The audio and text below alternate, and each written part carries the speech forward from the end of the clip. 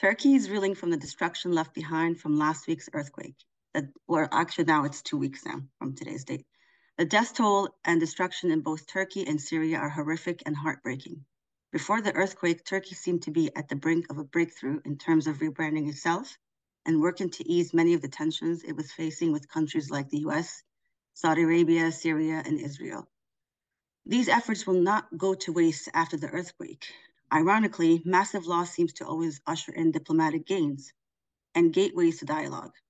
Over 70 countries have sent rescue teams, equipment, and over 1,300 personnel have been deployed from 20 NATO countries, including prospective members, Finland and Sweden. This should come as no surprise, as natural disasters require a global response and solidarity. But it will be interesting to see how this unexpected turn of events will affect diplomatic ties between Turkey and the international community moving forward. Furthermore, with elections coming up in May, Turkey is going to have a lot of internal tensions to grapple with, especially with the possibility of President Erdogan postponing the elections. The socio-political impact of this disaster will unfold with uncertainty. The question now becomes, what was Turkey's repression efforts with the international community before, and what will it look like after the disaster? Here to discuss this with us today is Dr. Ahmet Uysal. I'm gonna, hold on one second. I cannot, hold on. Uysal. Yeah, Uysal. Yes. Dr. Ahmet Uysal. I have a problem here with okay, here we go.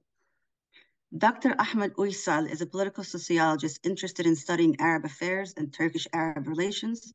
Dr. Uysal graduated from the Middle Technical University Sociology Department. He received his master's and doctoral degree at the Southern Illinois University, USA. Previously, he taught at the Damlupinar and Marmara Universities. Currently, he is teaching in Istanbul University's International Relations Department. Dr. Uysal lived in Egypt as the AUC Research Fellow in 2010, and he has recently published a book on Turkey's image in Egypt before and after the revolution in Turkish. Is this correct, Dr. Uysal? Correct, yes. Okay. Thank you. Dr. Uysal, welcome and thank you for joining us today. I am your host, Rachelle Abboud. I am joined with Indu Saxena from the Consortium of Indo-Pacific Researchers. We're very delighted to have you today. Thank you, me too. So we now have this new development in Turkey, which is the earthquakes and multiple earthquakes to synthesize in terms of Turkey's stance towards Saudi Arabia and other countries. What was the significance of Turkish President Erdogan's recent meeting with Saudi Crown Prince Mohammed bin Salman, and how do you see this playing out in the future? And how will this new development affect this relationship? Yes, let's talk about a little bit on the global, changes that we see that's also shaping regional and also domestic affairs. And remember, we had a very drastic COVID pandemic. We have now Ukraine war. We had the Arab Spring also shaken the region. And, now tension with China and all this, and a long time, even America is trying to pivot to Asia and etc. So there are many changes. So the global scene is dynamic and fluid, maybe, if we can say. And also the regional status quo that is shaken after the Arab Spring with the demands for democracy and the status quo forces that are trying to recover or going back to the original or the old order, regional order maybe. So in this sense, Turkey and some Arab countries, because of the Arab Spring and Arab democracies, they adopted different perspectives. Turkey supported democracy and sided with Arab revolutions, but at the end we see Arab revolutions are kind of struggling, but Turkey, is not like a democracy promoting country. Turkey, if they have to choose the people's side, but of course the whole global and regional powers remain with the status quo, so they left the Arab people alone in many places.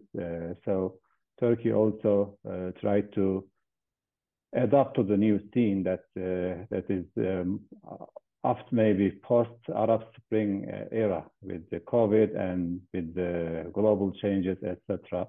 And now Turkey last year opened up to the three main regional countries, Saudi Arabia, Egypt, and the UAE. Three of them, they were, of course, with the status quo, or they don't like democracies, but at the end, they are significant countries, important countries in the region. And seeing the global context, Turkey, the leadership thought that we need to reset the relations also, because the region is also in turmoil, many crises happening from Libya to Yemen, still not solved, Syria not solved, and many other things that you already know. So in this context, Erdogan, he tried to normalize, or wanted to normalize, with three major countries. The UAE was the most eager country to shake the hands, if you wanna maybe name it. You say Turkey extended its hand to three countries, and the UAE was the one who shook very strongly.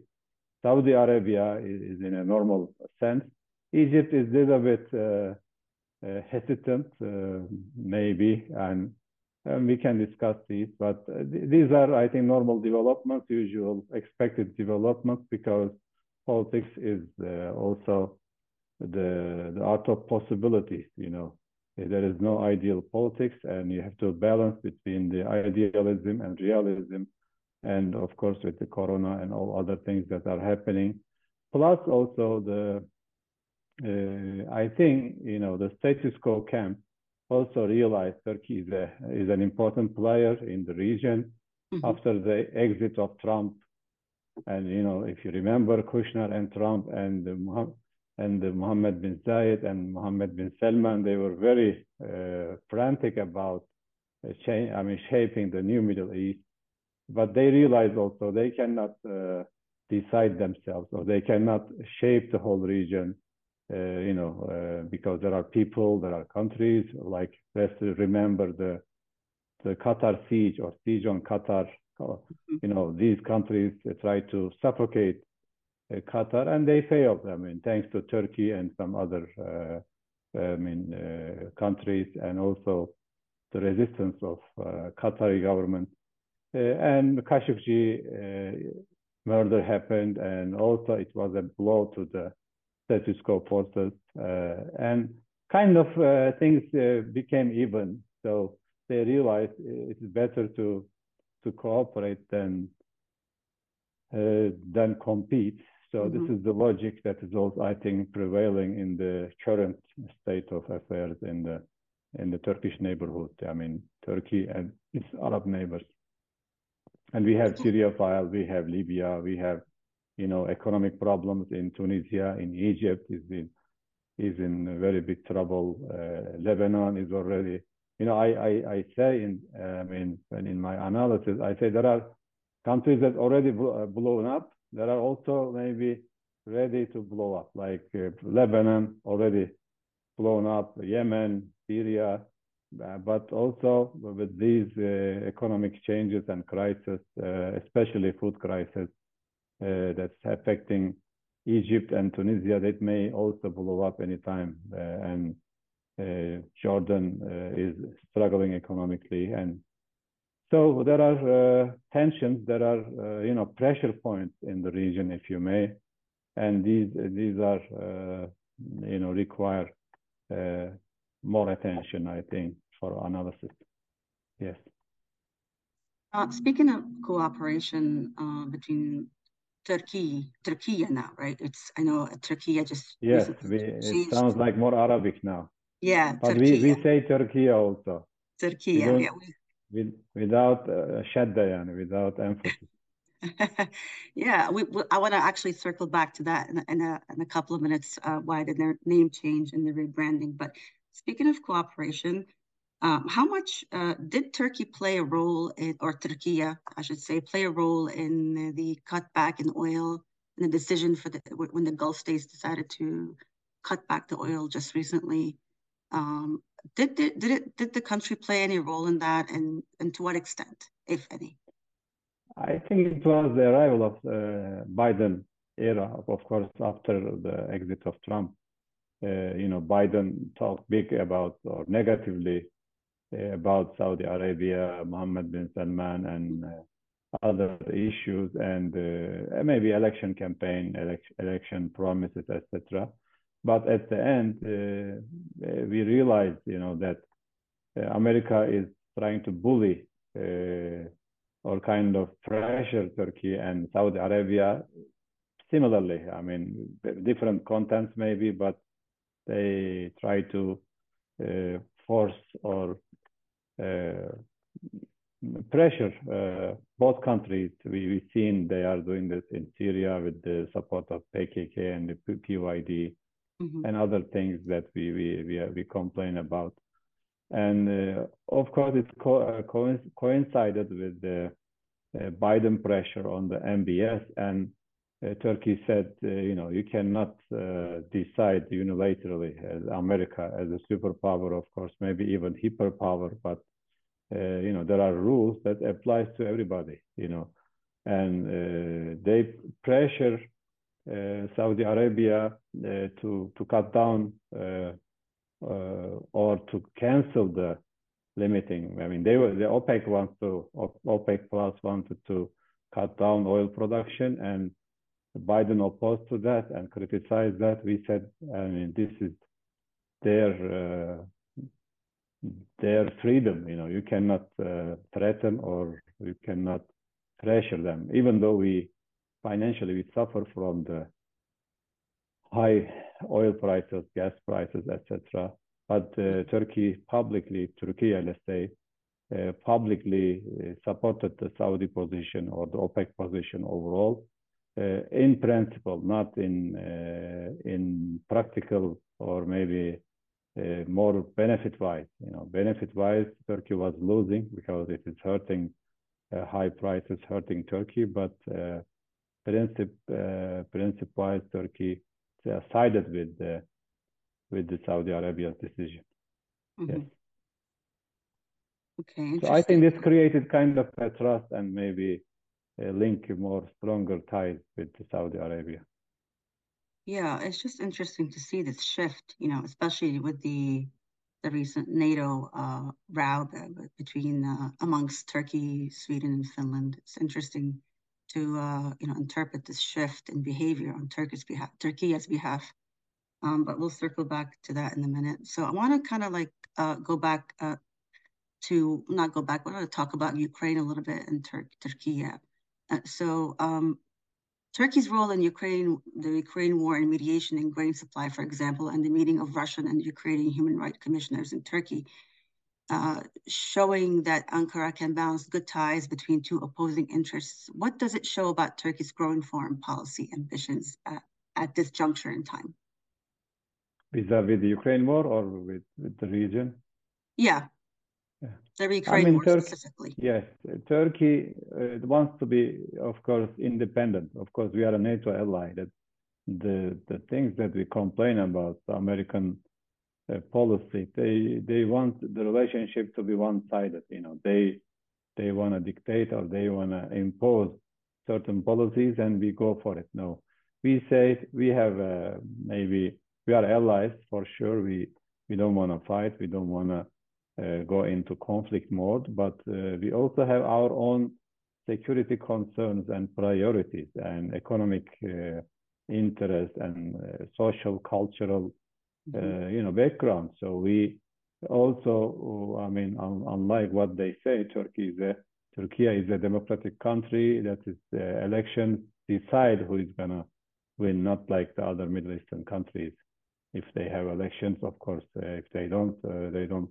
We don't worry about that, but even, I mean, everybody now don't know who is gonna win. So everybody wants to please or attract to the public, And so this is the dynamic of Turkish foreign policy, that is economic interest, cultural values, idealism, and also international maybe alignments, etc.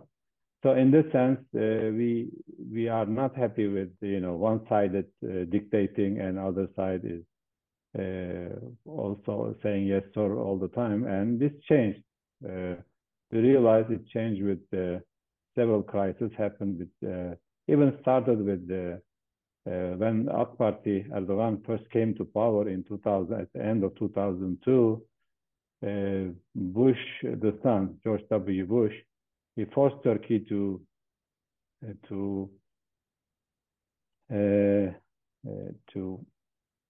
join them with the coalition to invade Iraq. And Turkish parliament said, no, we don't want to be a part of that. And also many other issues that's coming. And also Turkey became stronger economically, militarily. Also Erdogan, he consolidated the civilian rule and gave him some confidence to say no, in the sense that he can maneuver, he can bargain, he can. And the main desperation, or the main worry, or the main problem happened when, of course, Turkey was left alone in Syria. Turkey was very upset that America left, allowed Iran, allowed Russia, and also used the excuse of ISIS, the presence of ISIS, to fight, to fund the PKK, and of course, leaving the Syrians alone with the refugees, with the people's aspirations for democracy, unfulfilled. And this was a major breaking point, and this maybe disappointment. So Turkey began to take care of its own problems by itself, to try to build its own military, not depend on America as much. Plus, Turkey is producing partner of the F-16 and F-35. Now America says, we don't want to sell them to you, and of course, this is not even fair. We already paid even the price of it, our share of the project. We paid it already. So, I mean, you cannot. You can be a superpower, but you cannot be as sporadic as.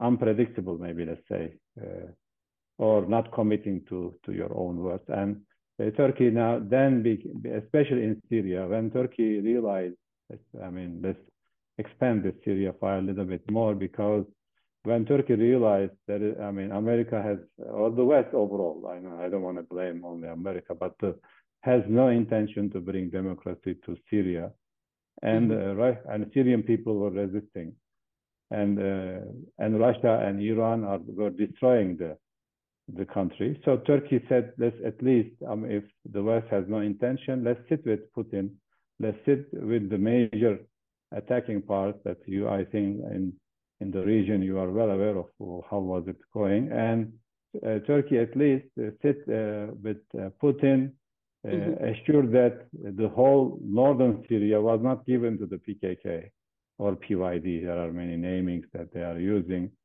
to distract people, but they are the same organization at the end. And after they sit at least with Astana process, the Syrian crisis was frozen. I think it was a good, at least good way to stop the bloodshed, because people were, million people were killed, and the others were migrating either toward Turkey or Lebanon or Jordan or to the West, to Europe, and etc. And it's still a huge, of course, suffering. Is continuing, but at least we can say that the Astana process stopped the bloodshed. Maybe it did not solve the crisis, but at least not more people are dying from bombings and etc., or especially the barrel bombings that were hurting people. So this is the disappointment Turkey has, and now they are talking, but Turkey now is more cautious. Obama promised many times, set red lines, chemical weapons, all this, and didn't do anything. So we are also cautious against Obama #2 or version 2 with the Biden administration, and Biden was next to him. So I think he's also part of this situation. Now, of course, Turkey realized Turkey can maneuver between the superpowers, and your question with the Ukraine war, the same. This is not our war. Of course, it is sad that we were fighting with Russia in Syria. We showed a big resistance in the annexation of Crimea. But, unfortunately, some big powers or some circles, either they have their own agenda or their own priorities. When we're complaining about Russia, nobody listened, nobody joined us. Now they complain, and because this way, Putin became a lot bolder, a lot ambitious, and so we of course, as a medium power or regional power, we did our best and still trying to protect our people, protect our interests. Also, we are not against the West, we are not against the East, but we also see there are changes, there are significant developments, so we should take care of ourselves. And with Turkey, when Turkey downed the Russian jet flight, there was a Patriot battery in the Turkish-Syrian border, and as if they want to send of course, you don't want to send a positive message, but as if our NATO allies, they want to send a negative message, they withdrew this Patriot batteries, air shield, air defense batteries from our border. So we kind of disappointed, and this is the natural outcome. We have good relations with Ukraine, with Bayraktar. We also condemned the invasion, not only the recent invasion, as I said, the Crimean annexation and their attack in Syria. Even America and the West, they went to stop Turkish and Libyan people. They tolerated the Russian Wagner in Libya. Now they are thinking how to get rid of Wagner from Libya. Honestly, this is the recent, when the CIA director Burns, he visited Libya, he tried to pressure Libyans and Egyptians, Haftar and others to tell them to get rid of Wagner group out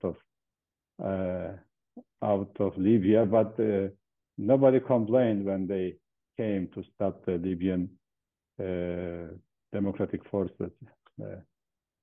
So it is of course, we know it is not a fair world, it's not an ideal world, but we have to survive.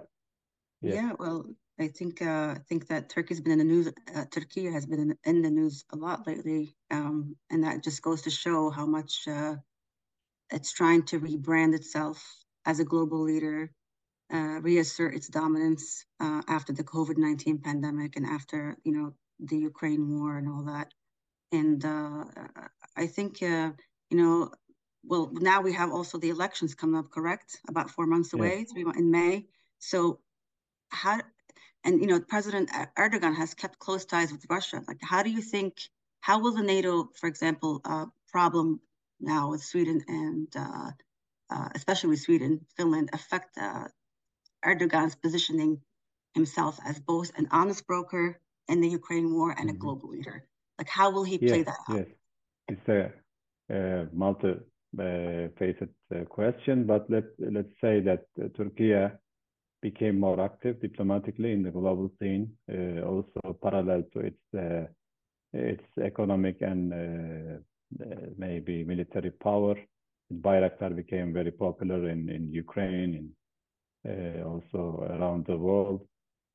And of course, Turkey tried to balance its idealist principles, policies with the, of course, real politics that's affecting everybody. We had the Ukraine crisis, of course, we opposed that, but we did not start the war. We are not also consulted with the war, but Turkey also when realized there is a big shortage of food around the globe because of the Ukraine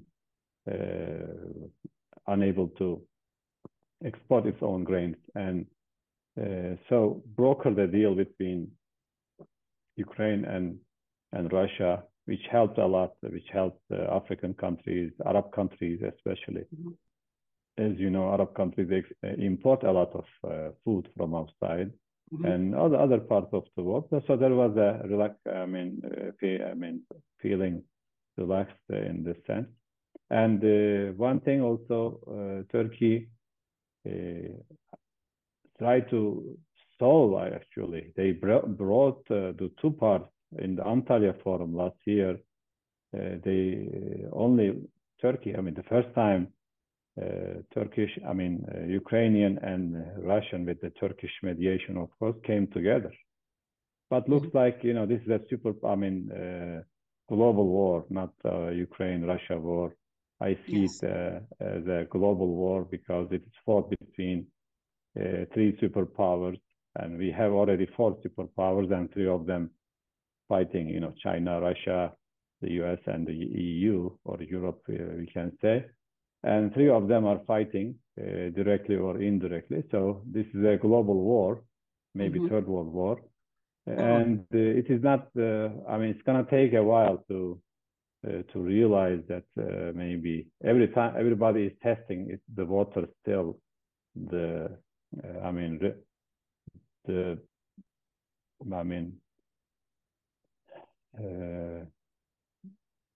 lasting or endurance, let's say.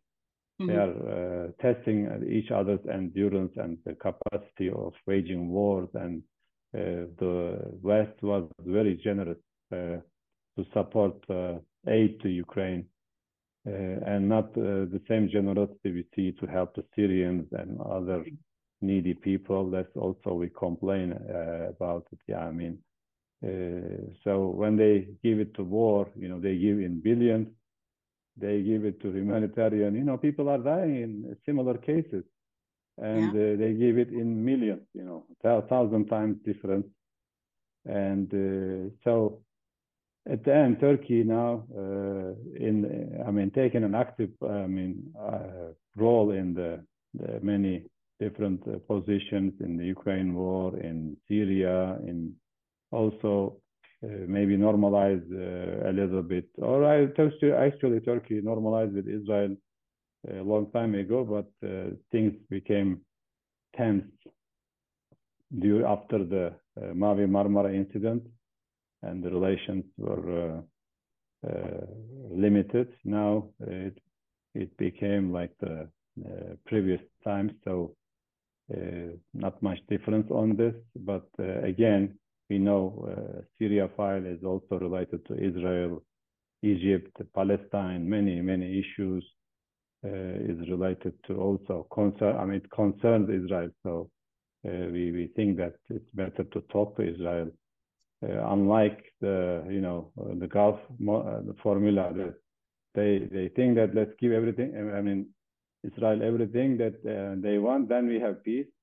We think that let's talk to get the Palestinian and other regional peoples assure their rights, and negotiations and talking is the medium for this. So there is difference, but things also becoming normal with Israel more than before. But of course, we don't know when Netanyahu make maybe an awful thing that can stir up the public opinion and cause a lot of uproar maybe.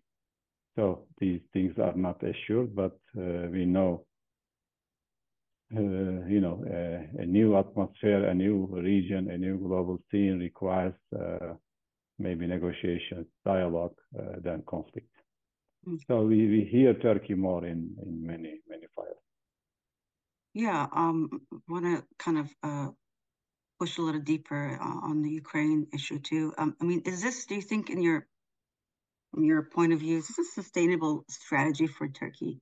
Kind of like, as we say here, straddling the fence, between, for example, we just heard news that Turkey and Russia are both coordinating on the gas and nuclear power to the benefit of Russia. What is Turkey's interest beyond the economic explanation in walking this delicate, if not risky, line? Is there another explanation besides just economic interest or, national interest that you might want to throw into the explanation? Yeah, I mean, it is maybe risky, but life is full of risks. So you measure the risks. Of course, when we drive, everything is risky. When we drive, we take on an airplane, and you need to measure, you need to limit the risks. But we realize Turkey is now, not like the old Turkey that is siding with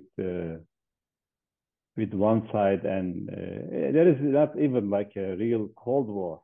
If there is maybe a Cold War that forces to take side, maybe, but I believe personally, I believe in the neutrality and balance, because Turkey is a bridge. Even the geographical location impose that on Turkey, because we are bridging, I mean, Asia and Europe.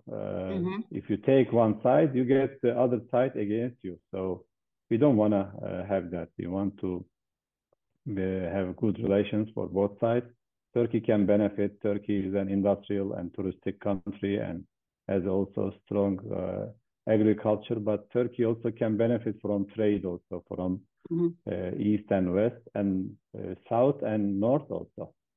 Like the grain deal was a reflection of that, the link between, and we realized how the seas are important, with the Turkish two straits, Istanbul and Dardanelles, or Bosphorus and Dardanelles straits, that's connecting east, north and south.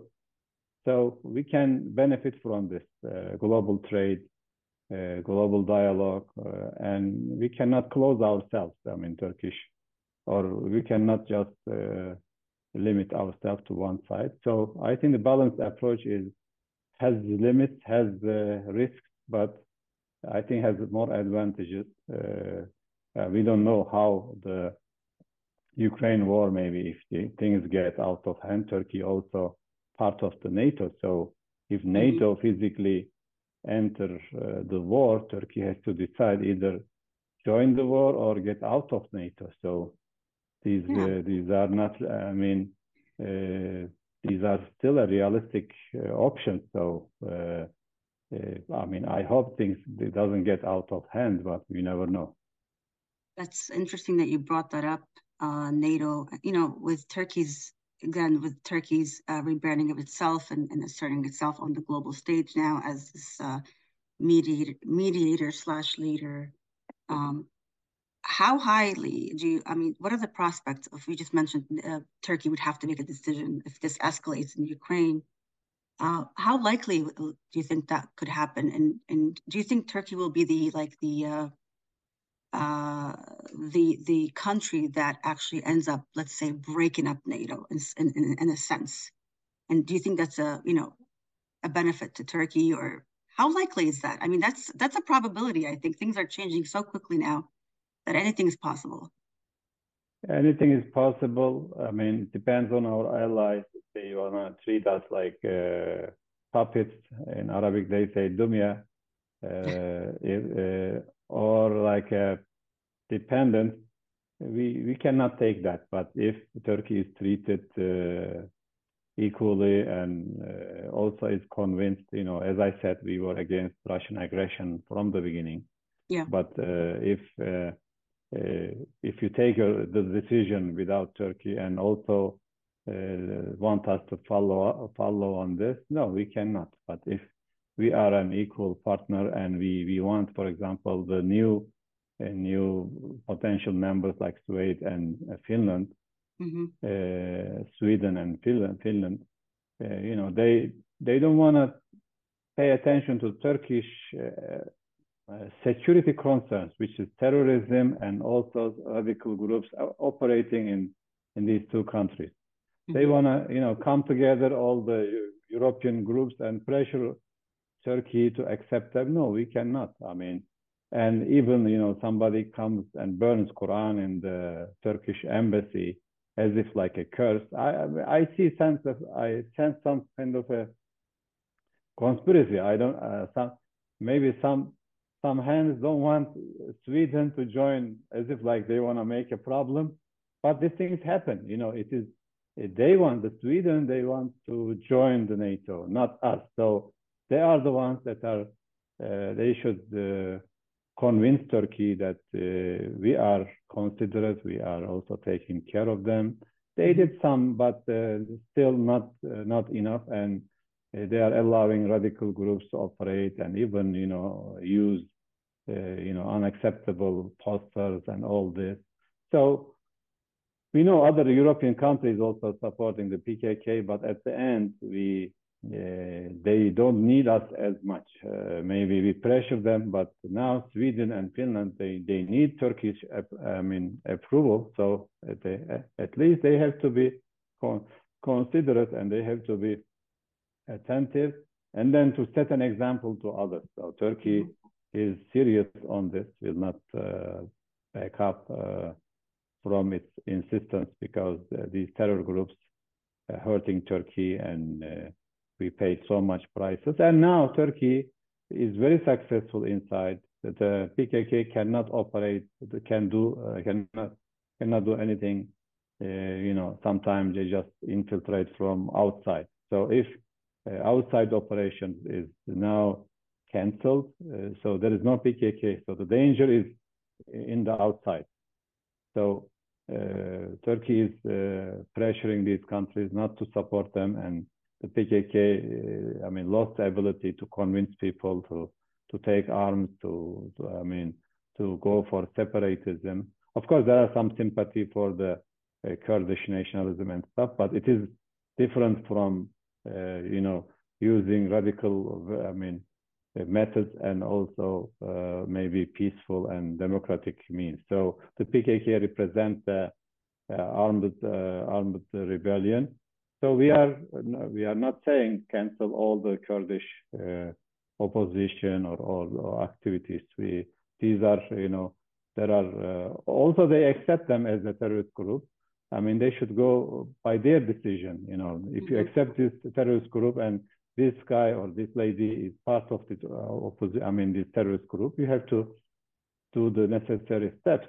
So these are the requirements we are saying. And your question also, will Turkey break up NATO? I don't think so. NATO is a strong institution, and Turkey is the number 2 power in the NATO now, building up its own also fighting capacity. So without Turkey, I think NATO would be very weak. So I don't think the NATO major NATO countries will like that.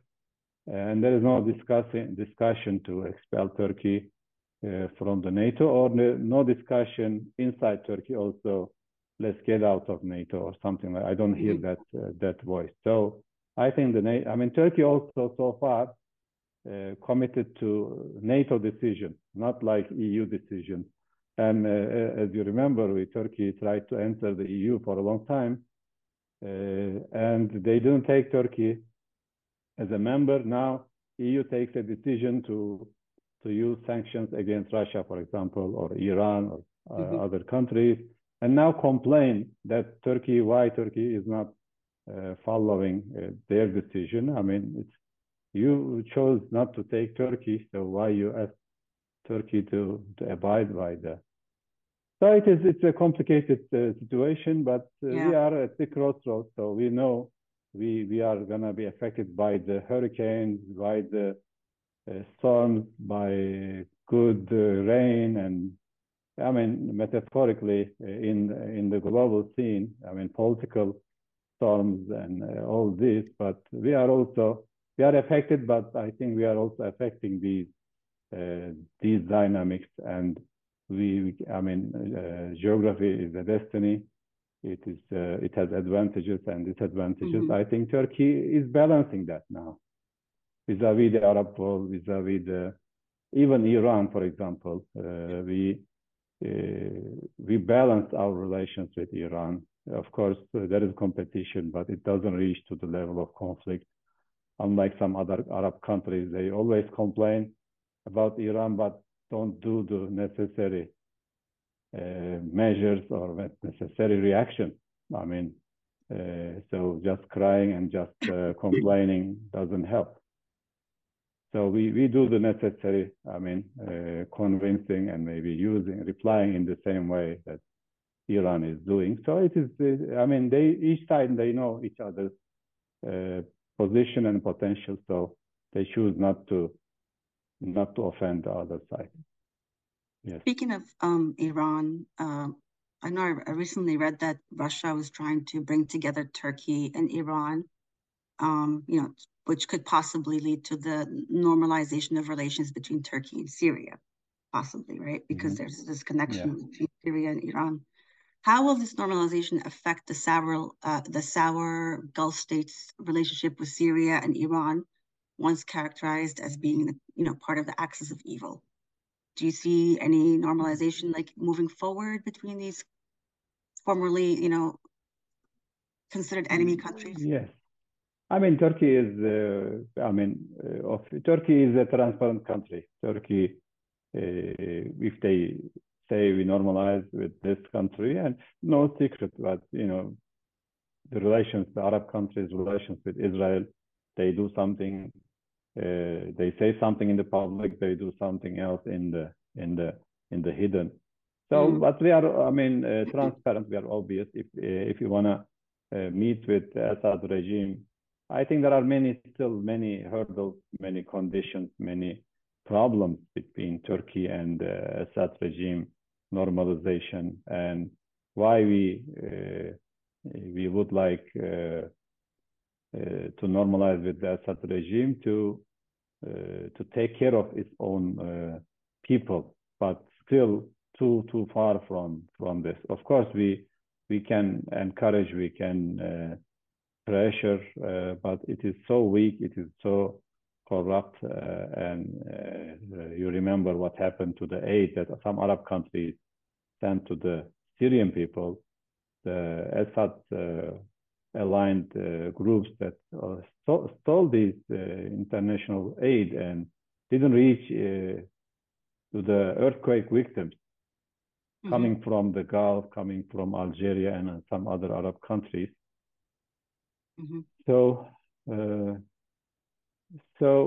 situation, I think it's still in the beginning, and it's going to take a lot of discussion. And as I said, we have a now different world, different context, and we are testing, I mean, the waters. For example, what the Assad regime can offer, can take some of the Syrian refugees back. Does he have the eagerness, the willpower, or the capacity? Looks like he's lacking both of them. So he doesn't have the will to take them back. Plus, he doesn't have the capacity to take care of even the ones who remain inside the country. He doesn't even have the capacity. I mean, some of them may be also related with the sanctions, but I think it is more than the sanctions, and the regime already is very weak. Also, we talked to the supervisors. I use it, I mean, Mushrifin, on the Assad regime. We already, I mean, the reason we are talking also related to this, if you are talking to the supervisor, why you don't also talk to the I mean, without justifying what he's doing, but if you are talking to the boss, which is Russia and Iran for the Assad regime, and why not also talk to the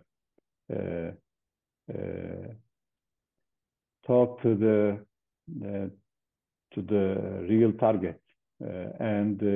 So we are trying to understand what can we do and what can be achieved. How, of course, Syrian refugees are also in a dire situation in Lebanon and in Jordan. Yes. Turkish, I mean, the ones in Turkey are a little bit better off with the economic situation, etc. But they are also hit again by the earthquake because yes. Some of them were living in these 10 provinces that's hit by the earthquake. So wish them best. They are suffering. Maybe they became, one more time, they became refugees. I mean, victimized. Yeah. Yes, I personally sympathize with the refugees so much that I even wrote that we are all potential refugees, and you know, with the disasters, wars, and our people also became like a refugee or migrants, at least inside the country, lost their homes and valuables. So we should sympathize with them. And again, the Syrians, maybe some of them fourth time, fifth time, they became refugees, and they need international support also. Turkey needs support, but Syrian people need support more than us. Of course, Turkey is aiding them, not distinguishing between the Turkish sufferers and the Syrian sufferers from the earthquake, from the disaster, but they need more international support also. Yes. You mentioned earlier sanctions. I want to kind of backtrack a little bit on that and have ask you about sanctions. As a follow-up to a previous question about the Gulf states and Turkiye.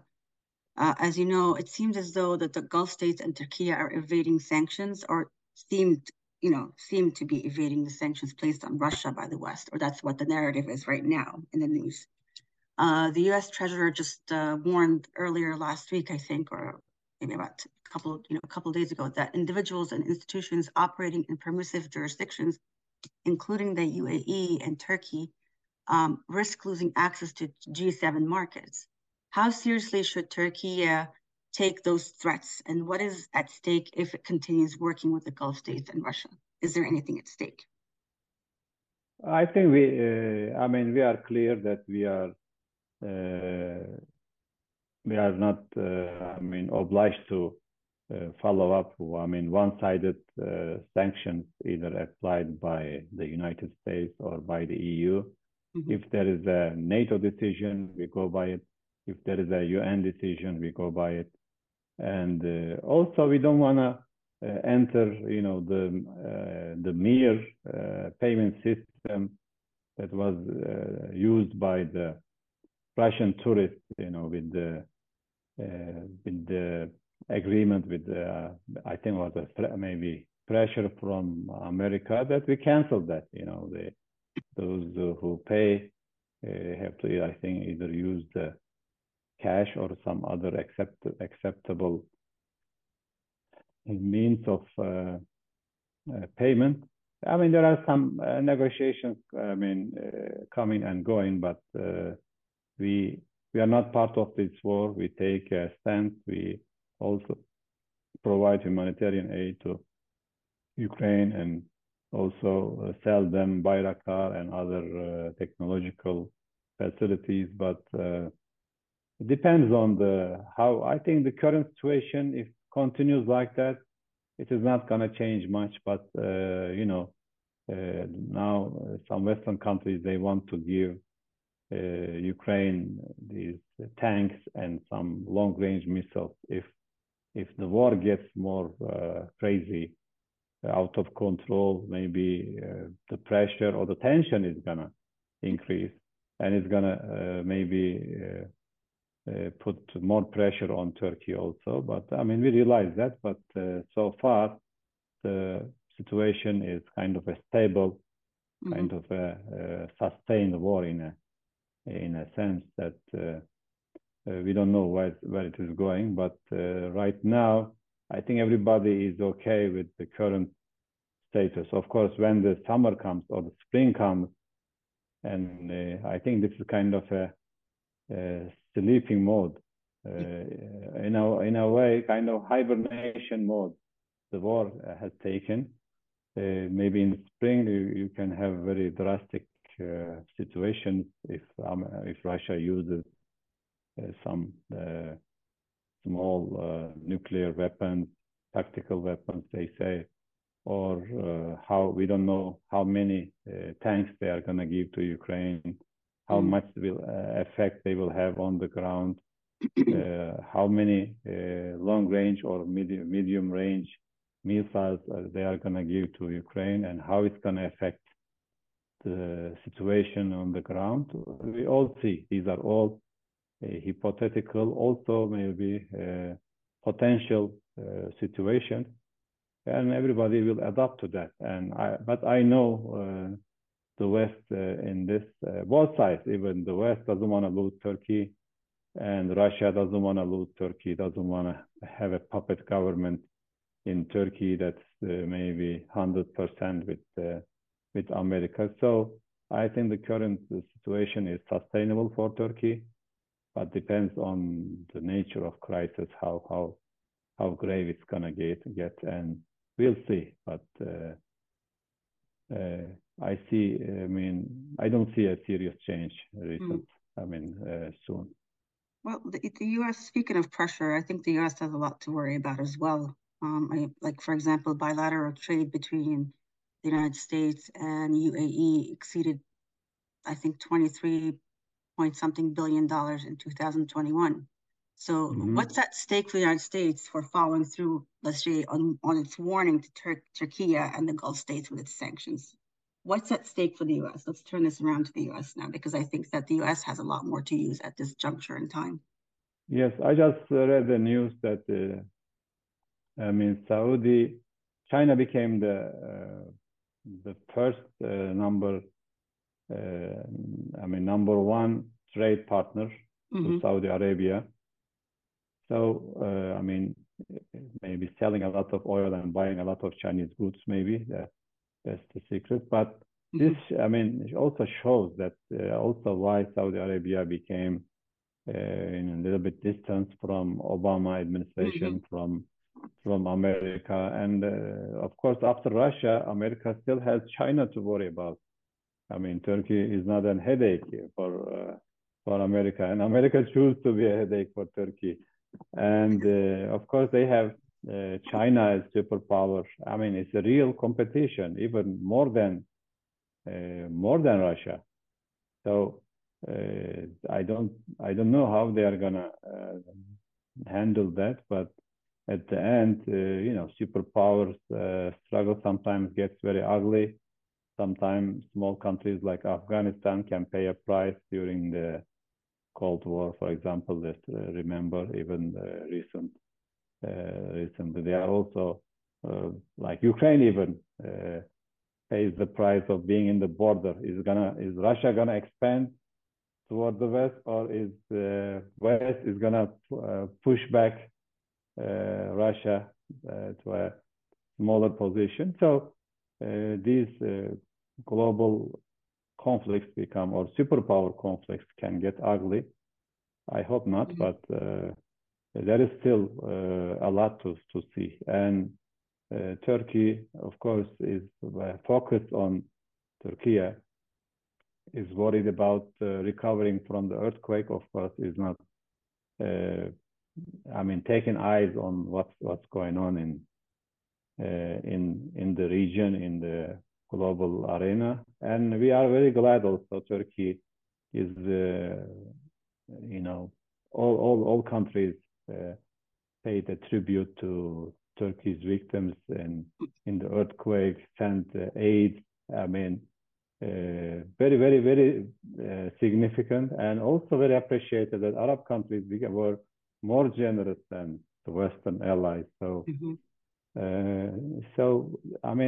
just let me talk about a little bit, if you may, inside situation. Of course, the disasters hit a lot, but it kind of create a sense of unity that's maybe not expected between the Kurds and Turks, and even with the refugees, that people criticize them, and some parties they they want to criticize them, and they were shut up, by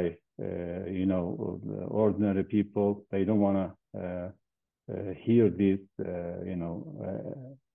kind of racist propaganda, because they said all over the world, the people came to the rescue, and why we should distinguish or exclude Syrians. And even the I see that as a sociologist myself, I see that the sympathy also increased toward the Syrians, their sufferings and stuff. So it is the mood, even though we feel like hit by a major disaster, but we saw a sense of solidarity and unity that many people, I mean, even my children, my students in the university, collecting clothes and utility items, that sending them to the disaster areas. Very, very good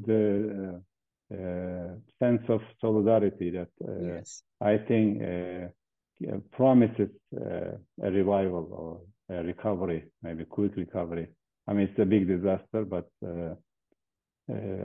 we hope that it's going to bring a recovery from this. Amazing. It's amazing how disaster diplomacy just, I mean, if we were just to stay in that mode all the time, the world would be a much better place. But Yeah. unfortunately, If that's the not the countries case. realize that life is short, Yeah. and we have limited resources, we have to share with each other. I mean, this is the crisis situation reminds us, or the disaster situation to remind us, but we tend to forget that very easily, and we try to take more than what we deserve. Reminds us of how much in common we have, as Yes. opposed to differences. Indu, are we close to time? Are we over time? So I can ask one more overtime, questions. We're over time, right? Okay. Well, I wanted to, there's so much to unpack here. This is very, very interesting. Maybe we should have a second round of interview in the future. But we can have also a group discussion with your institute, with your institution, and bring our experts on Syria, on Iraq, and maybe other. Yes. We can have a more of a roundtable discussion, even a Zoom roundtable. It can be a digital round. It's not going to be too round, but we can, I think, make it round. Square table discussion. Square table, yeah. A rectangular. Maybe. Yeah, there's a lot to unpack, and I didn't get to like half the questions that I had, but it's amazing what's going on right now. Amazing and perplexing and heartbreaking, and all kinds of different emotions just going on all at once. And Indu, did you want to jump in before we wrap up? Did you have any questions for Dr. Uysal? I think she left. She says salam. Okay. That's fine. Well, thank you so much for joining us today. Before we end this discussion, did you want to tell our listeners where they can find you online? Yes, I am a good Twitter user, present in Facebook, sometime in the LinkedIn. Of course, many other outlets I don't use. I tweet in Turkish and Arabic and English for these developments to make sense of it. And so this is a global and digital world, so we are not too far away from each other. I have a good contact from Arab scholars also. As an institution, we just had of course, we couldn't announce it. We had I'll send you, if you have an email or something, or mobile, yes. We can share it here. Yes, you want me to, I'll leave it in the chat. Oh, yeah, please. I'm also writing.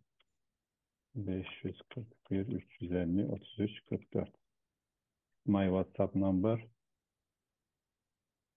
And we had a good international symposium on energy, environment, and food security, jointly with Istanbul University. We had Sorry, that's good scholars from the Arab world. We just had it last week. Of course, with the disaster, we couldn't. I mean, people want to come. We thought maybe can we cancel it? Can we delay? I mean, postpone it, postpone it. reschedule it maybe. But they said we wanna come to Turkey, show solidarity, and some of them already bought their tickets, etc. So it was a good kind of an emotional, but I mean, useful discussion we had. I'll send you some of the information. I'll send you the program. Maybe if you can also share the link in the chat to your, I believe, I forgot what it was called. But chat will disappear after we close, so I'll send you by email if you, or the link of the conference maybe. Yeah, why not? Yeah, so maybe we can share it when we publish this episode. I can also write something up and share your contact information for those who are interested in reaching out or maybe seeing your work, moving forward. Because I know you've published a lot of articles I've seen on the, I'm sorry, I forgot what it was called, but. I'm gonna send you we do also a training program for the Middle Eastern affairs. Oh, nice. In the center. Okay. We have the headquarters in Ankara, and we have a branch in Istanbul. Also, if you are connecting somehow to Lebanon and stuff, please stop by. And let me write the website link or some.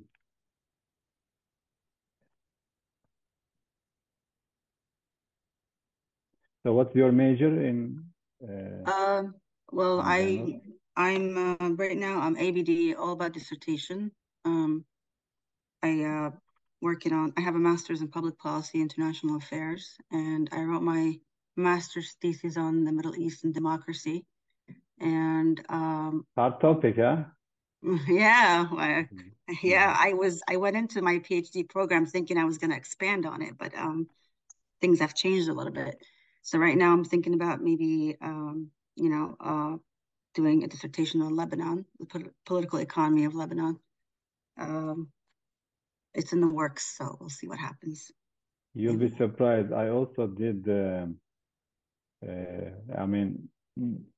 We studied the coup against Erbakan, the soft coup in the '97, from a social movement perspective, and not a political sociology, maybe. I mean, it was a very interesting thesis in 2003, long time ago. Oh, can you share it? Sure. Yeah, let me find it and share it with you. Yeah, you have my email, Abboud yes. 17 Ortam Center and more. I put let me download somewhere. So nice to meet you. Likewise. عربي والله أنا أحب العربي. بحكي عربي. Arabic. Well, I speak, but I mean, my English is stronger, but I like Arabic. I have Arab friends all the time. I told Indu. I saw a YouTube video of one of your initiative something. I was with the BBC Arabic. BBC Arabic. Al Jazeera sometimes. Sky News. Yes. News call me when there is only bad things happen. Can you imagine that? They love it. They love bad news. When the coup, military coup happened, I heard it from the Sky News. Yeah. They called me something going on. What do you think? I didn't know. I was watching. I was sitting with my family, and then I realized. Then when the Russian ambassador was killed by the Gulenists, again they called me. Now they call in normal times, but in the past they were calling only when the bad things happen. So Sky News calling to me, there is a bad things happen. Yeah. Oh my goodness. Unfortunately, that's funny. Well, I don't want to take up too much of your time. I really appreciate you taking the time out today to speak with us. And Thank you, I thank look you. forward to more discussions. Hopefully, if you have the time in the future, I'd love to reconnect. Yes. We'd love to And the reconnect again. institution is what is the institution you wrote before? I forgot. The Consortium of Indo-Pacific Researchers. Tamam. Why not we do some Indo-Pacific researchers or some dialogue, something like that. Oh, yes, definitely. Our center is Ortam Center for Middle Eastern Studies. Yes. Or we can say, round tables or kind of dialogues or whatever we can. Definitely. So we can have it more systematic, not like one person. Of course. But we can have, people on the Zoom, or we can do YouTube. People ask questions. I mean, it can be public or closed sessions, no problem, depending on the situation. And if I you're appreciate interested, yeah. I'm sorry, I was going to just quickly tell you before I forgot. I'm interested. We were talking about Indu and I of putting together a discussion on democracy and democratic backsliding, and having like a sort of like a discussion on the theoretical part of democracy, like a theory versus practicality versus application. Yes. You have me on this. Yeah. Okay. Good. I have you on board. I had a chance to, study Turkey situation. Went to America. I know the Western democracies, and last 20 years almost like working on the Arab world. I know how to live I lived in Egypt under Mubarak, and I know the feeling living under a dictator. So awesome. People sometimes in Turkey say Erdogan is a dictator. I said, you don't know how it sounds like under the dictator. You cannot, even say dictator. You have to applaud all the time the dictators. Otherwise, you'll be in trouble. Yeah, but we can have a good dialogue on this. I think Arab democracy is still in the progress, not finished. Of course, that's my people's aspirations. Even it is disappointed, but people want freedom, dignity, development, and Arab countries have everything. And why they should suffer like this? Yeah, I agree 100%. It's very aspirational. Yeah. Yes, it is sad that the situation is not, even in Lebanon. Oh, poor Lebanon. Unfortunately, you are paying many prices, not only one. Yeah. You're paying the price for the Assad, price for the being a small country. Everybody is pulling in each side, and Saudis intervening a lot and not giving a lot also. But they want to be like both. Yeah. And of course, hard situation. You have Hezbollah. You have Israel. You have many players, headaches, many players. like us. Yeah. Yeah, it'll be interesting to also maybe talk about, to include in the future discussions, the relationship between Turkey and Lebanon. That's not really much. Yeah, we should. Yeah, it's a very interesting. I have friends also, good friends from Lebanon. Okay. Nice to meet you. Nice to meet you too. Sorry I kept you this long. I'm gonna send you the email. We'll go from there, inshallah. Wish the best. Okay. Thank you so much. Located in which state? New Jersey. New Jersey, East Coast. Okay. East Coast. Good luck. Stay safe. Thank you. Stay safe. Salam. All right. Bye-bye. Bye-bye.